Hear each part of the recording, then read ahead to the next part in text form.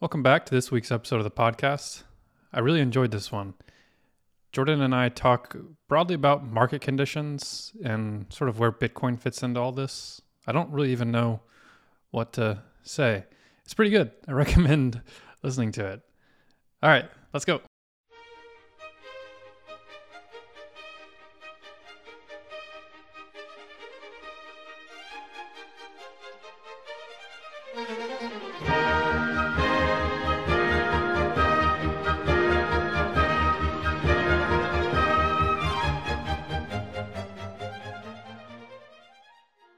Good morning, Kendall. Good morning. Happy Thursday. Happy Thursday. Yeah. Is this episode 10 officially? Number 10. So we're on all digits now. Let's go. Double digits. I love it. That's the most podcasts I've ever done for a single show. So, we'll keep trekking towards lowering the percentage of podcasters that we're in, soon enough, we'll be in the top 1%. Hey, just continue on like past 20 episodes or something. Real quick, I want to give another thanks to our guest last week, Palestinian Bitcoiner. That was for sure. Very, very thankful for him coming on the pod. Yeah, we'll have to bring him back at some point too, because there's tons of stuff we didn't even get to, but that was such a fun introduction. And I think doing interviews every once in a while, it's going to be the move for us. So definitely. Yeah, stay tuned. We've got another, we won't reveal it today, but we've got potentially another interview in the offing that I think everybody would enjoy. So I'll leave you on that cliffhanger. So, all right. So let's get into what do we want to talk about today, other than the fact that we're all poor.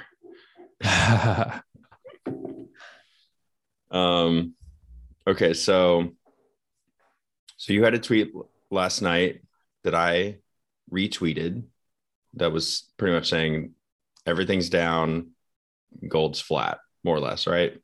Okay, so let's start there. So I think, just so everyone knows, I think we're going to get into that conversation, and then we're going to also talk about algorithmic stablecoins, which is what the Terra Luna debacle was surrounding, and maybe we'll touch on a little bit more of the points from that fallout, but also what is the future of that? Because I'm sure you've seen it on Twitter.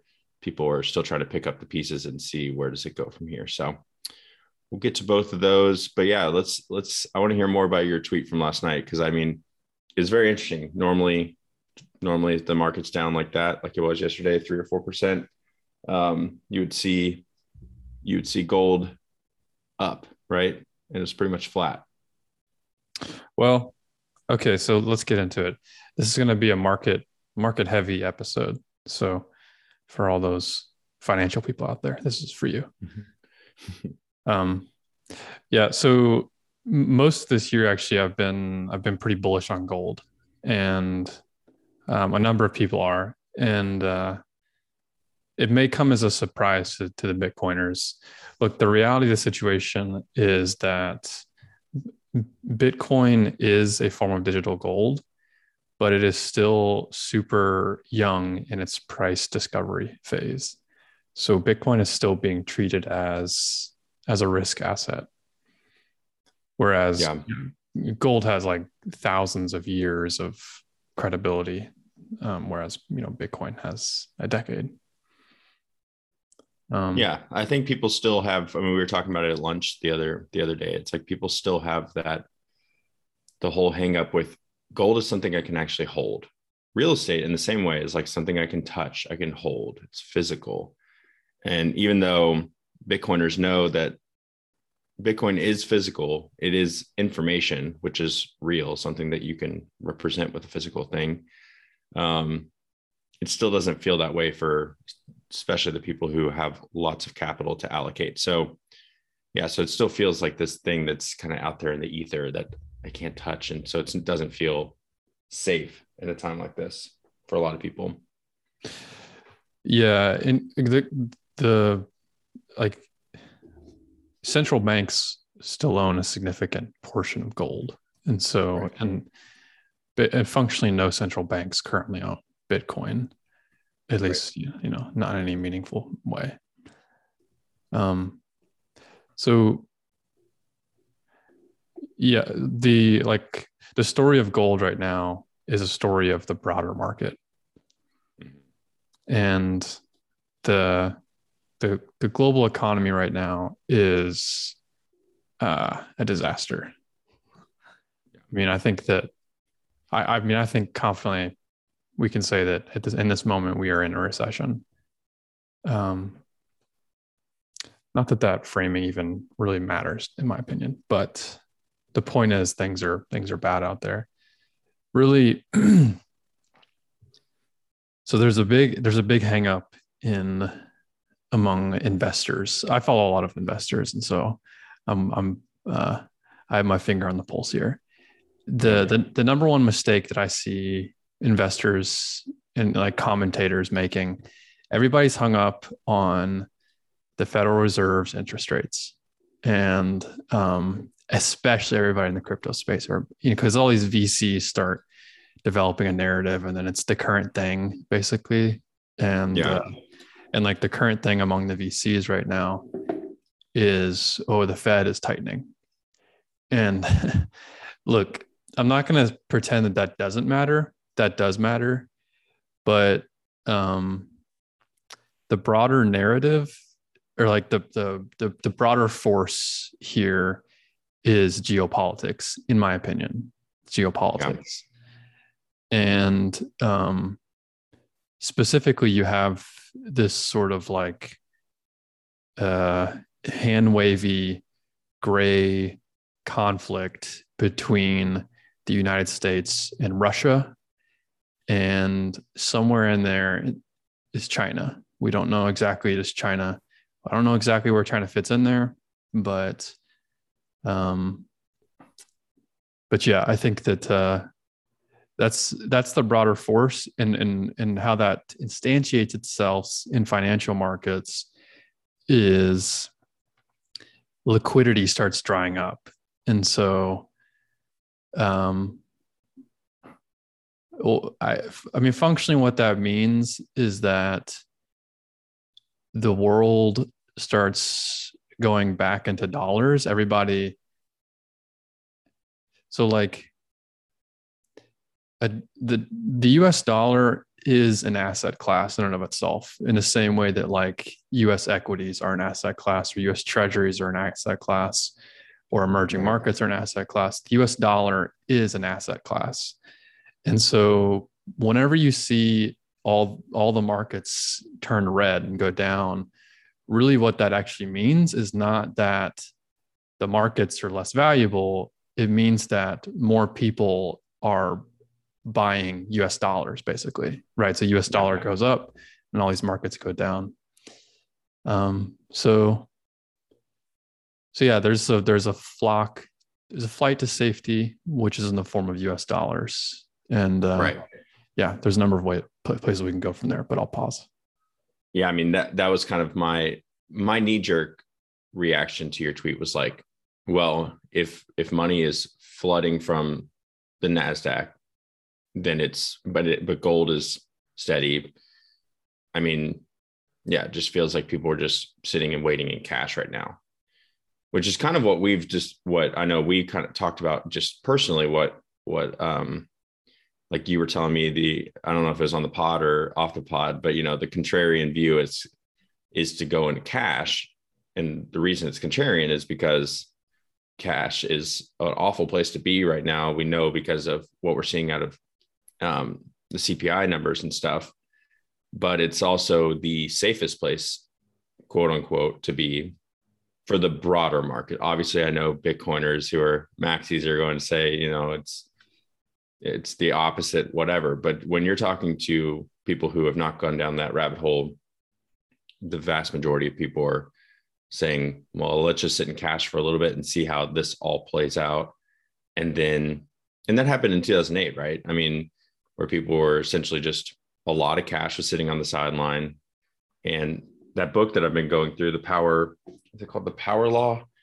Dude, that I got to get you a copy of that book. That thing is really interesting just to hear about how venture capital, kind of more of the history about it. But yeah, I mean, he talks about, I'm in the point in the book where he's talking about in, like the .com bubble crash, and even on the VC side. I mean, those people at that time, they're taking the most risk because they're spreading out money into investments that most of which will go to zero. And then they're just trying to get one or two unicorns a decade or something. So, I mean, that's on one end of the spectrum, right? People who are like the most risky with their money and they're trying to hit home runs.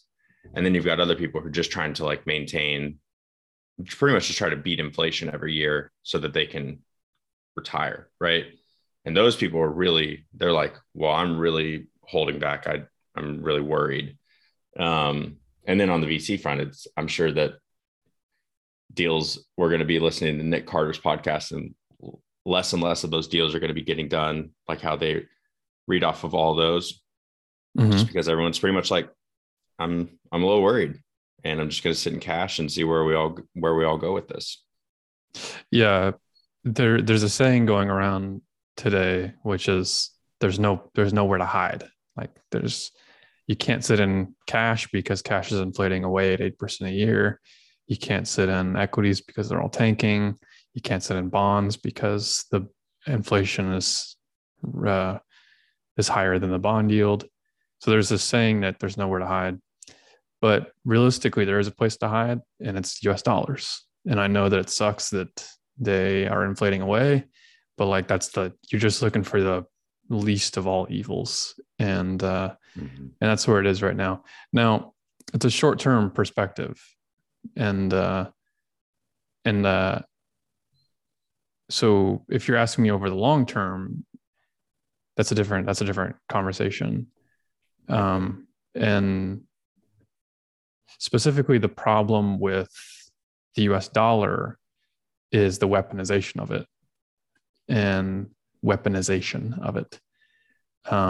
And again, this goes back to my geopolitical theme.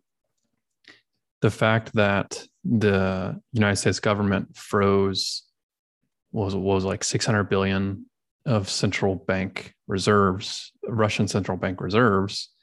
Yeah. That means that we are admitting that we are now going to use our currency as a weapon.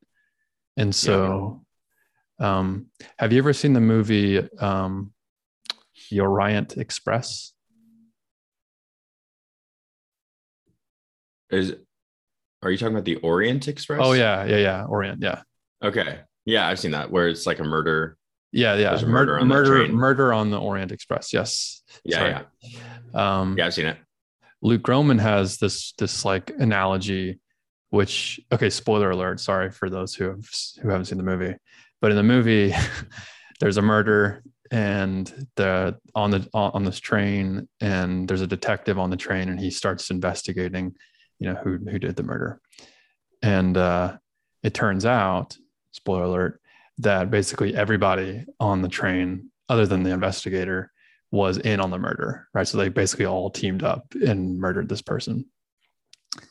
Luke Groman uses this analogy to describe the US dollar, which is that if you are basically, especially if you're like a non-Western country, which is the vast majority of the world. So if you're China, India, Russia, a number of South American countries, another number of African countries, if you are anywhere if you are in any of these countries and you see that the US government is going to use their currency as a weapon, then you're going to start asking yourself, well, why would I want that? Like, why would I want to arm a potential enemy with a weapon?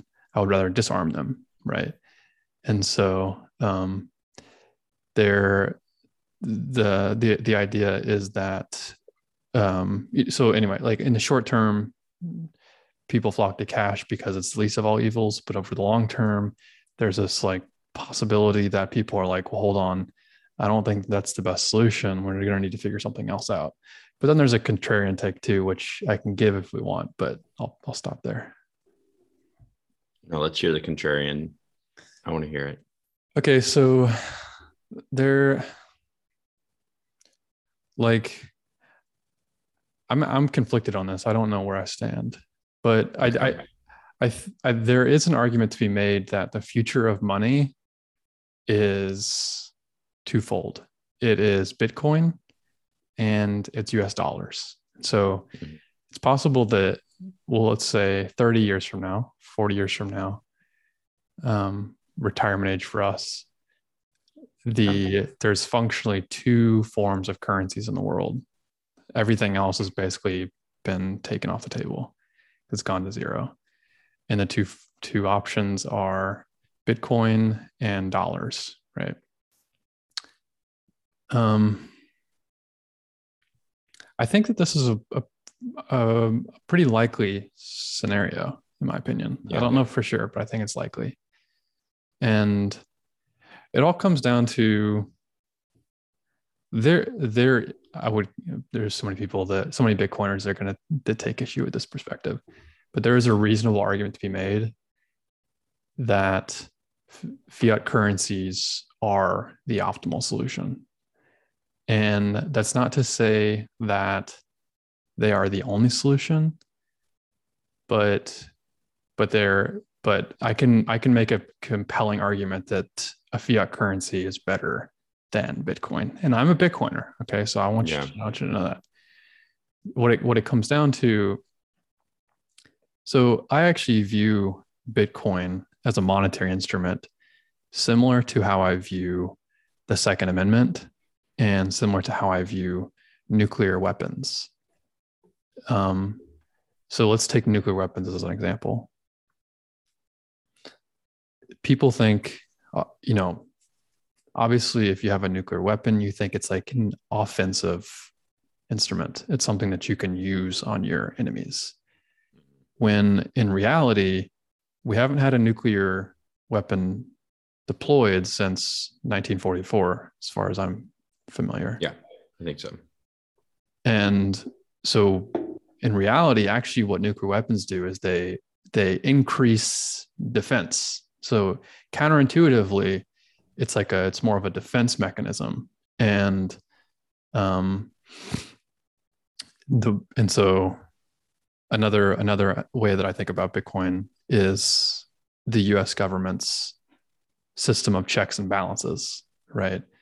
Like what you the the reality, the pragmatic reality of the world is that it's not black and white, right? The answer is almost always somewhere in the middle. And not to be like a fence sitter, but but but it's true. And like the way that you find that middle ground is you have to have a system of checks and balances. And nuclear weapons are a system of checks and balances. And the Second Amendment is a system of checks and balances. The Second Amendment basically is is there such that the government is not in control. Okay, if push comes to shove, the government is not in control. The people are in control. Now, but you can, just the saying that is the thing, right? It's like the option. It's the option for such a system, or for such an outcome, that is the value. And so I see Bitcoin sort of as a similar instrument in that, if you're asking me, like, um, I think that, so right now, like 99% of all the world's money is a fiat currency. And I think Right. that is a huge issue, because there is no way to check that system. There's no way to enforce punishment on that system, because it's the only option. And pragmatically, I think what the solution is like, we'll call it 60-40. Like maybe 60% of the money needs to be fiat and 40% needs to be Bitcoin, right? Yeah. So, yeah. No, that's interesting. I mean, I think when you've heard, because I know Saifedean has been trying to craft arguments for, just for his own purposes of saying like, well, let me take the opposite view. I've heard him talk a little bit about how the US dollar and the fiat system has allowed so much innovation to happen in a short amount of time by pretty much pulling all of future gains forward into the present.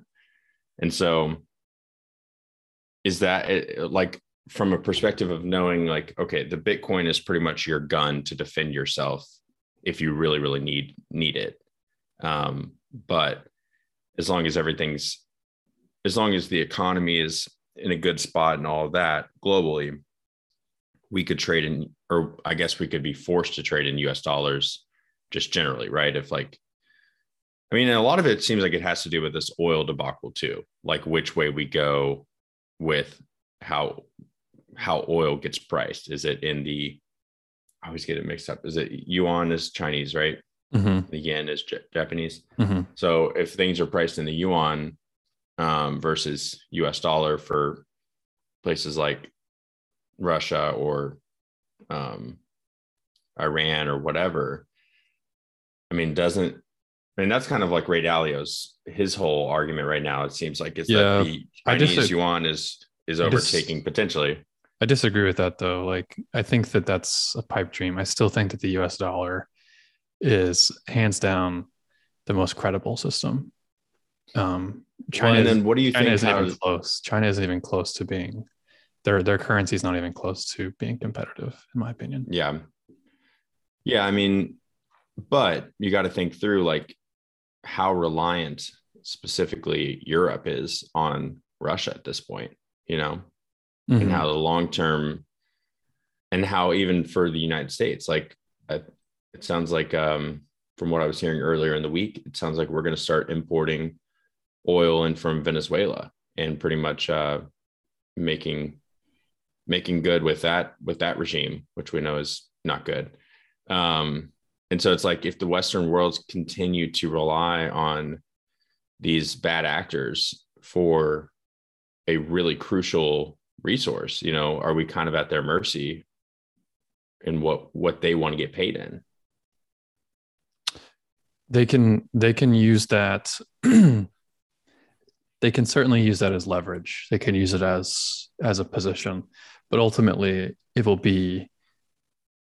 I mean, that's an offensive move, which is ultimately they will lose in the end, in my opinion. But they can do it. They can try. It's a card that they can play, but it is a pretty extreme card. Yeah. I feel like it's much more applicable for Europe than it is for us. But, if you start seeing major European countries having to do that, pretty much being forced to, they don't have any choice because they've got, the environmentalist on one hand saying we can't produce this pretty much in-house, quote unquote. So we need to import it in from a faraway place. But that faraway place is forcing us to pay in a currency we don't want to necessarily. I totally agree with you. This is the singular issue of the Western world for the next 5 years, in my opinion, which is that we have been convinced that ESG is here and we need to move to it right now. And if the politics keep playing out that way, every single time that we play that card, we are losing to functionally, we're losing to Russia. And not just Russia, but other people that are deemed bad actors, Venezuela, Iran, places like this. Yeah, I totally agree. This is the singular issue. What we need to do, frankly, in my opinion, is move to nuclear.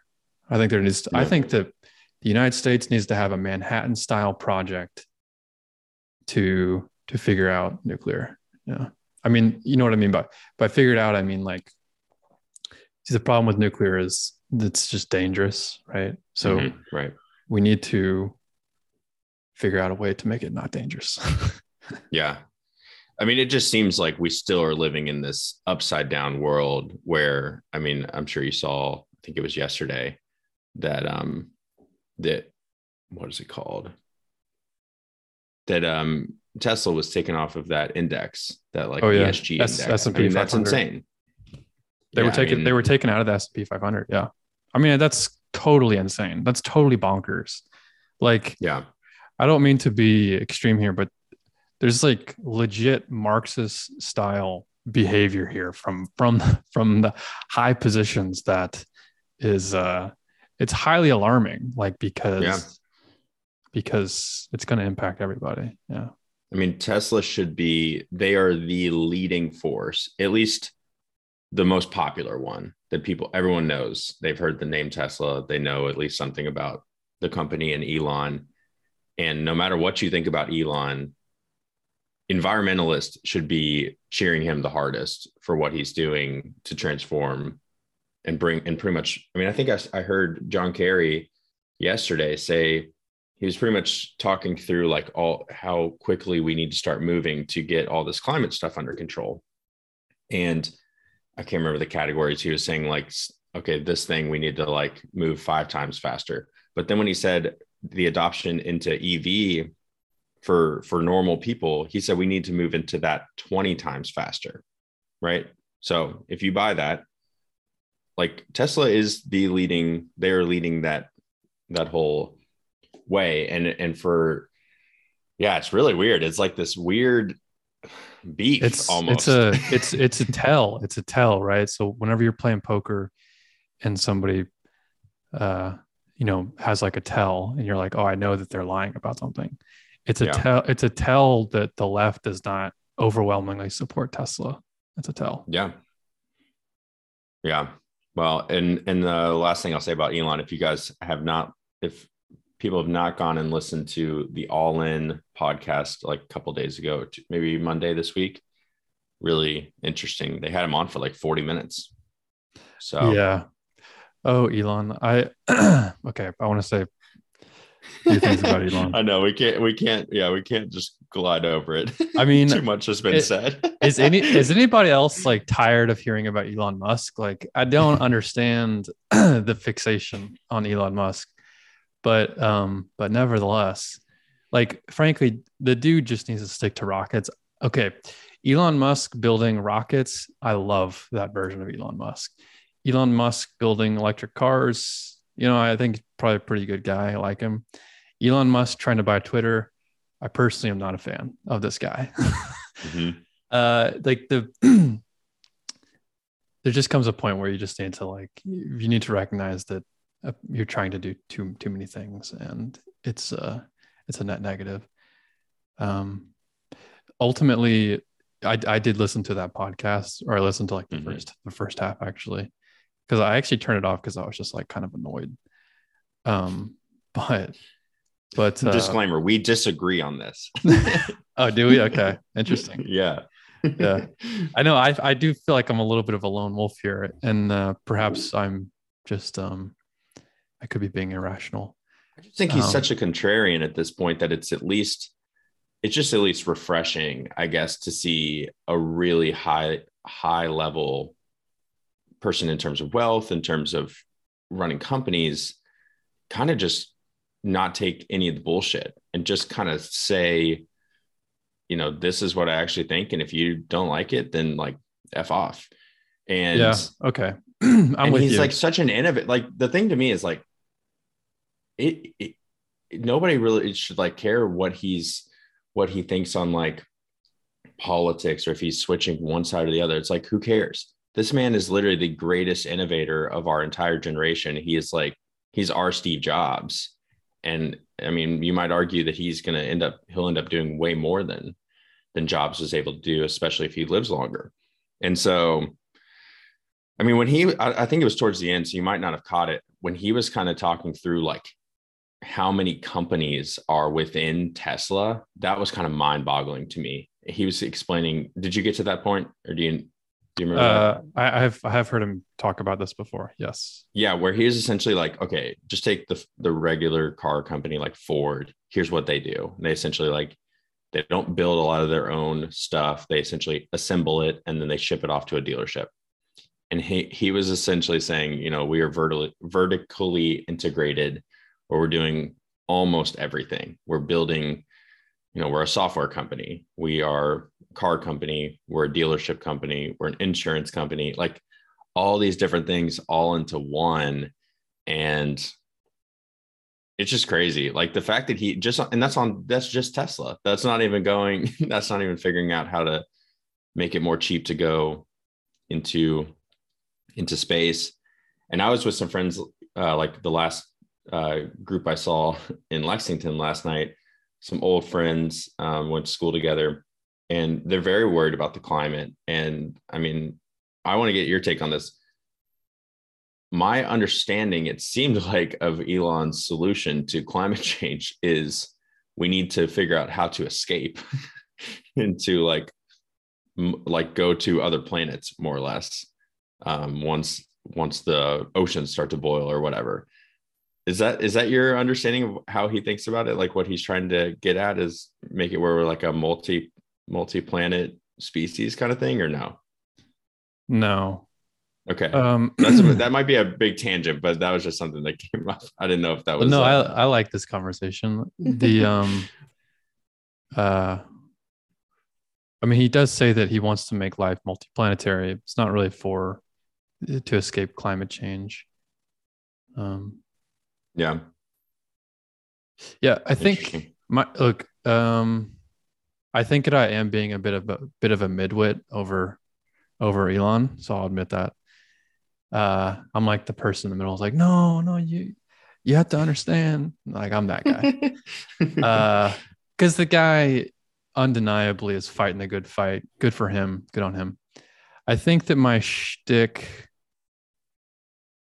is,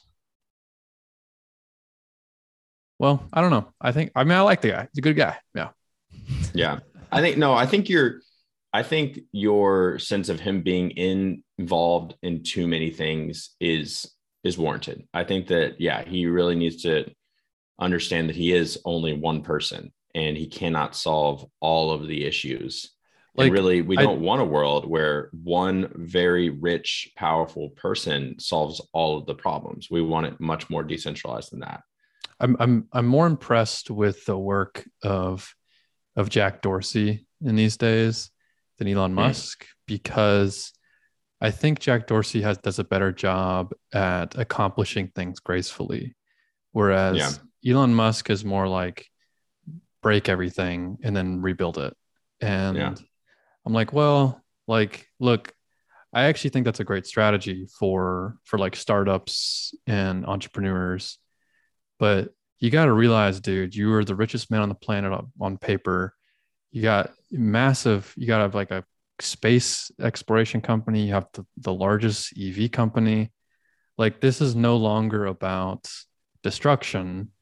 This is about, like, I think that when I look at Elon, when I think about, how do I say this? When I think about like what kind of movie would Elon like to watch? I reckon Elon Musk would like to watch Blade Runner. Now, by the way, I think when I look at, I have Vitalik Buterin's Twitter thread open on my screen right now. I think Vitalik Buterin, what kind of movie would Vitalik Buterin like to watch? I also think he'd like to watch Blade Runner. Look, I love Blade Runner personally, myself, Kendall. I've watched it numerous times. I'm just saying that that is a dystopian future.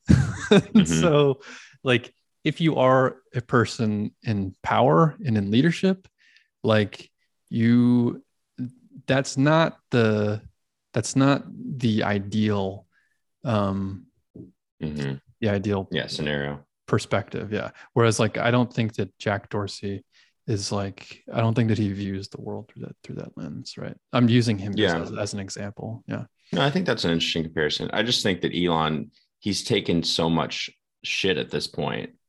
I mean, boo-hoo. Sorry, but I don't feel bad for him at all. I mean, you do it to him. But don't you think we should have a culture of rewarding, even if it's lip service, or like the White House won't even say Tesla. I mean, it's just crazy. I just feel like there's just this weird, like, third grade beef between the administration and literally the person you should be championing the most if your goal is to decrease the amount of greenhouse gases that go into the atmosphere Like, and go against the whole climate change thing. okay, I But gotta they're just say, shooting themselves in the foot. Like I'm talking about the administration on like all cylinders. I mean, that's a broader mhm. conversation, but you know what I'm talking about, like just with the climate change stuff specifically. I gotta say some more things. The Yeah. I I understand that perspective, and frankly, I do not know which perspective is correct. But again, I think that the issue that I take with that perspective that you just laid out is the destructive nature of it. And like destruction is good to a point, but beyond that, it's a negative. And I see this like cultural fixation on Silicon Valley startups and like move fast, break things, creative destruction. Look, at some point you have to like take a deep breath and recognize that the demographics of the world are not that of Silicon Valley. They like Silicon Valley is living in the year 3000 and everybody else is living in the world living in the year 1000.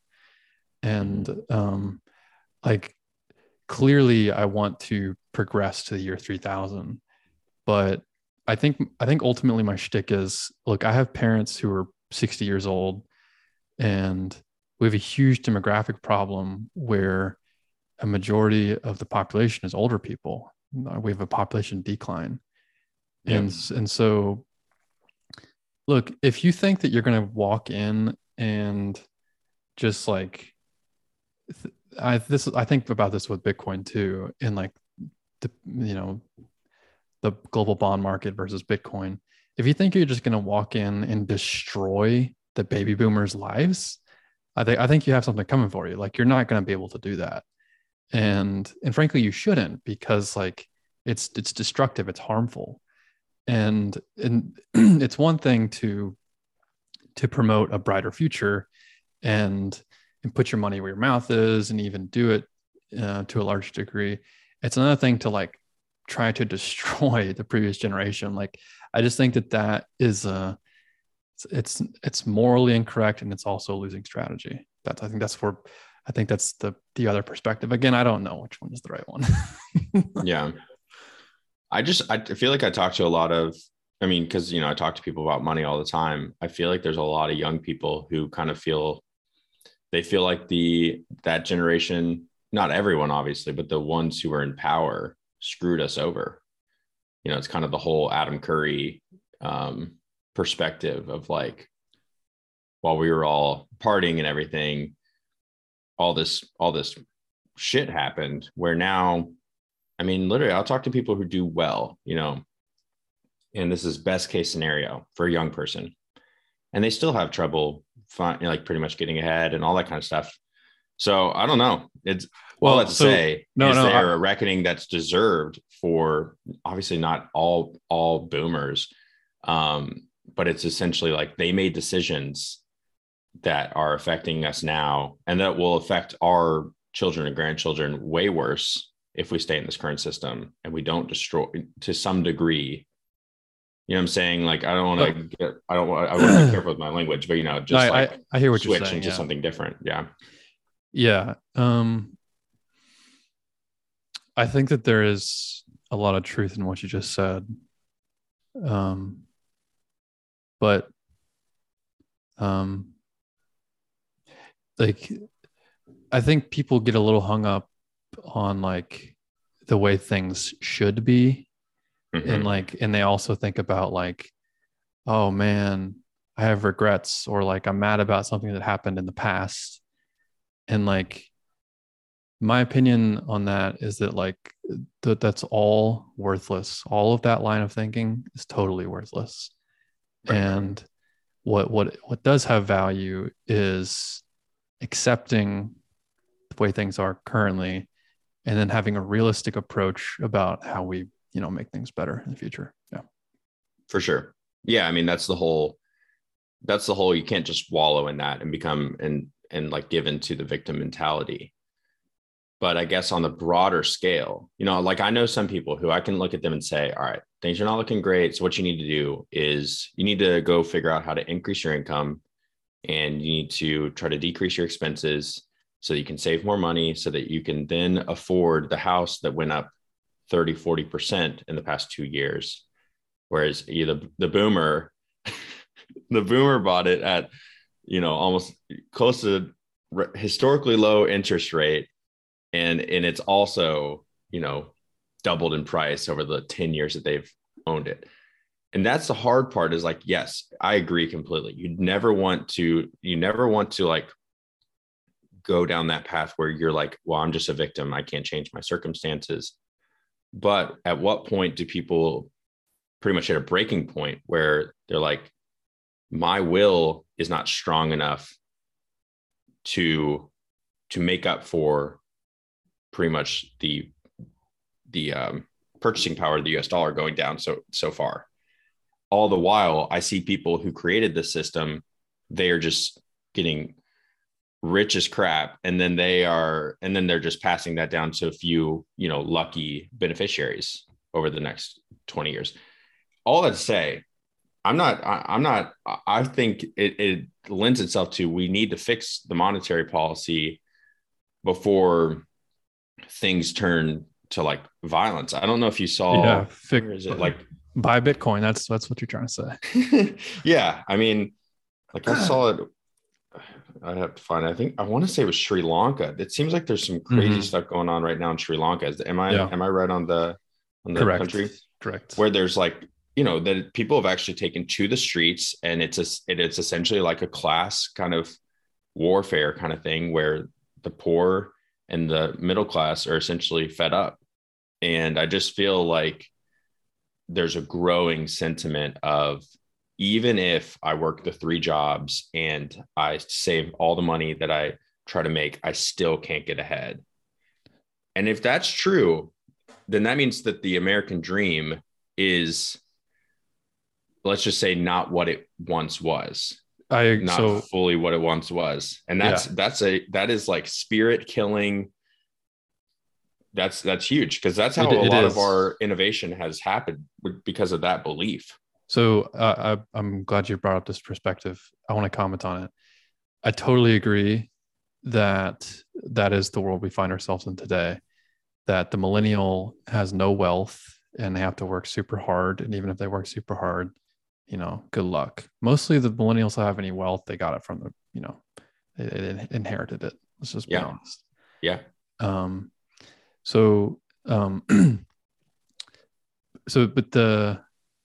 the future. Okay, so ARK Invest's whole shtick is technological innovation leads to deflation.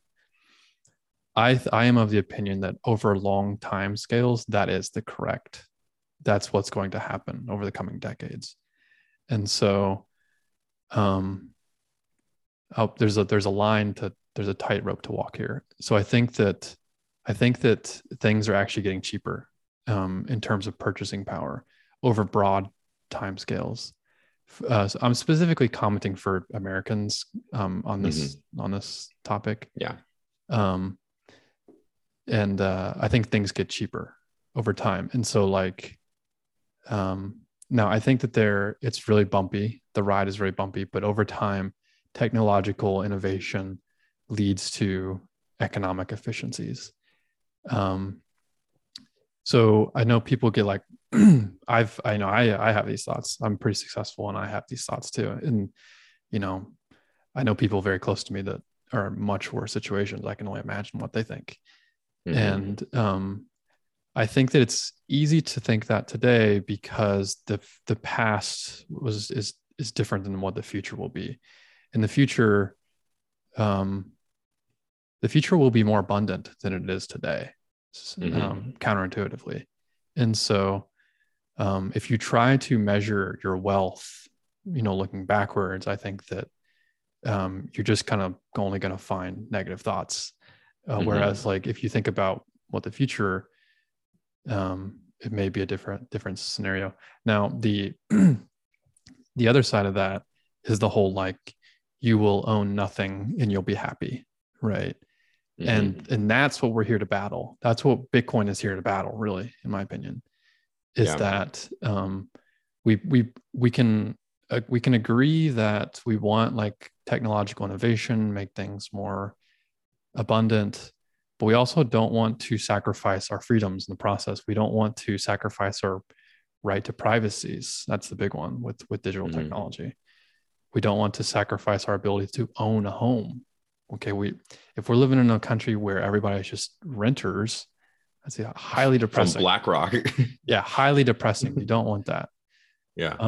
And so there's just like a tightrope to walk between like we want to support innovation and things becoming more efficient, but we also want to make sure we don't sacrifice our rights. Yeah. But if there's no appetite from either major, again, just US political party to actually run a budget surplus, I forgot the term even existed. If there's no appetite to do that, right? And so every year you're having to print money to make up the difference of what you bring in versus what you spend out. And then all the while we're heading into a little bit higher interest rates, and we'll see where those go eventually. So the debt is increasing. Like what I agree with what you're saying on the technological advances, it just inherently creates deflation. But I guess like, what is the future if no one's saying, hey, we need to get to a point where we're not printing so much money every year, where the stock to flow ratio of the US dollar is low compared to some other hard monies like gold or Bitcoin. Bitcoin is the answer, right? So this is what I mean. It becomes a check on the system. If what it really is an insurance on politicians making bad decisions. And it needs to be much, much larger than it is today in order for that to be effective. Interestingly enough, this is Jeff Booth's whole spiel. Right. Bitcoin is actually a deflationary monetary system. It's going to make things cheaper, not more expensive. Right. And it does that by keeping politicians in check, making sure that they can't print too much money. And then just letting the natural forces of the market innovations sort of take hold. Yeah. Do you have any comments on practically how that happens, like how that transition, if there's like a summary of how that transition occurs, or because that's something I've thought about, but I've not come to a great conclusion on what does it actually look like for the transition to have a check from the people on the monetary system. Because right now, obviously, Powell's unelected and he pretty much controls the globe. I mean, I would say Jerome Powell is the most powerful man on planet Earth, and he's unelected. Well, so Bitcoin needs to be much bigger. It needs to be much bigger. It needs to be well over $1 million a coin. It needs to be probably 5 million a coin. And then and probably 10 million is when politicians will start getting their act together. But I haven't done a ton of thinking, to be honest, on this. Like, what's the transition? However, I'll say I listened to David Sachs on Pomp's podcast yesterday. Okay. I recommend people listen to that. It's pretty good. And he made a compelling argument, which was that I think what we're describing here is driven through populism. And so populism becomes the popular political movement. And, like traditionally you would think of this as like, supporting the working class, right? And traditionally that's what the left was. But now the left is not that at all. The left is ruled by the professional class. And the right, the Republicans are actually going through a big transition politically right now to sort of support this populism movement. And I think that it's going to be successful. And I think that's the current leading idea. But yeah, I haven't done much more thought other than that in terms of how the transition goes. Cool. Well, We started with gold is flat, markets are down. That was a really interesting conversation. We covered a lot of topics. I love it though. Yeah, that's pretty What good. time is it? At some point, well, we want to talk about Luna and algorithmic stable coins, but we won't do that today. So we'll do Yeah. that. Maybe we'll do that next week. I do have a lot of thoughts on the concept of stability. I'll give you a little teaser. Actually, I think that my next writing piece is going to be on stability. So we'll see. Okay. Very cool. Very cool. Well, trying to think if there's anything else to say. I don't think so. Cool. Well, that was a good talk. Lots to think about for me. So hopefully everyone they learned some new perspective. Me and Kendall going back and forth, going at it. So, yeah, that was great. All right. Yeah, cool. All right. Thanks so much for listening, guys. We will see you next week.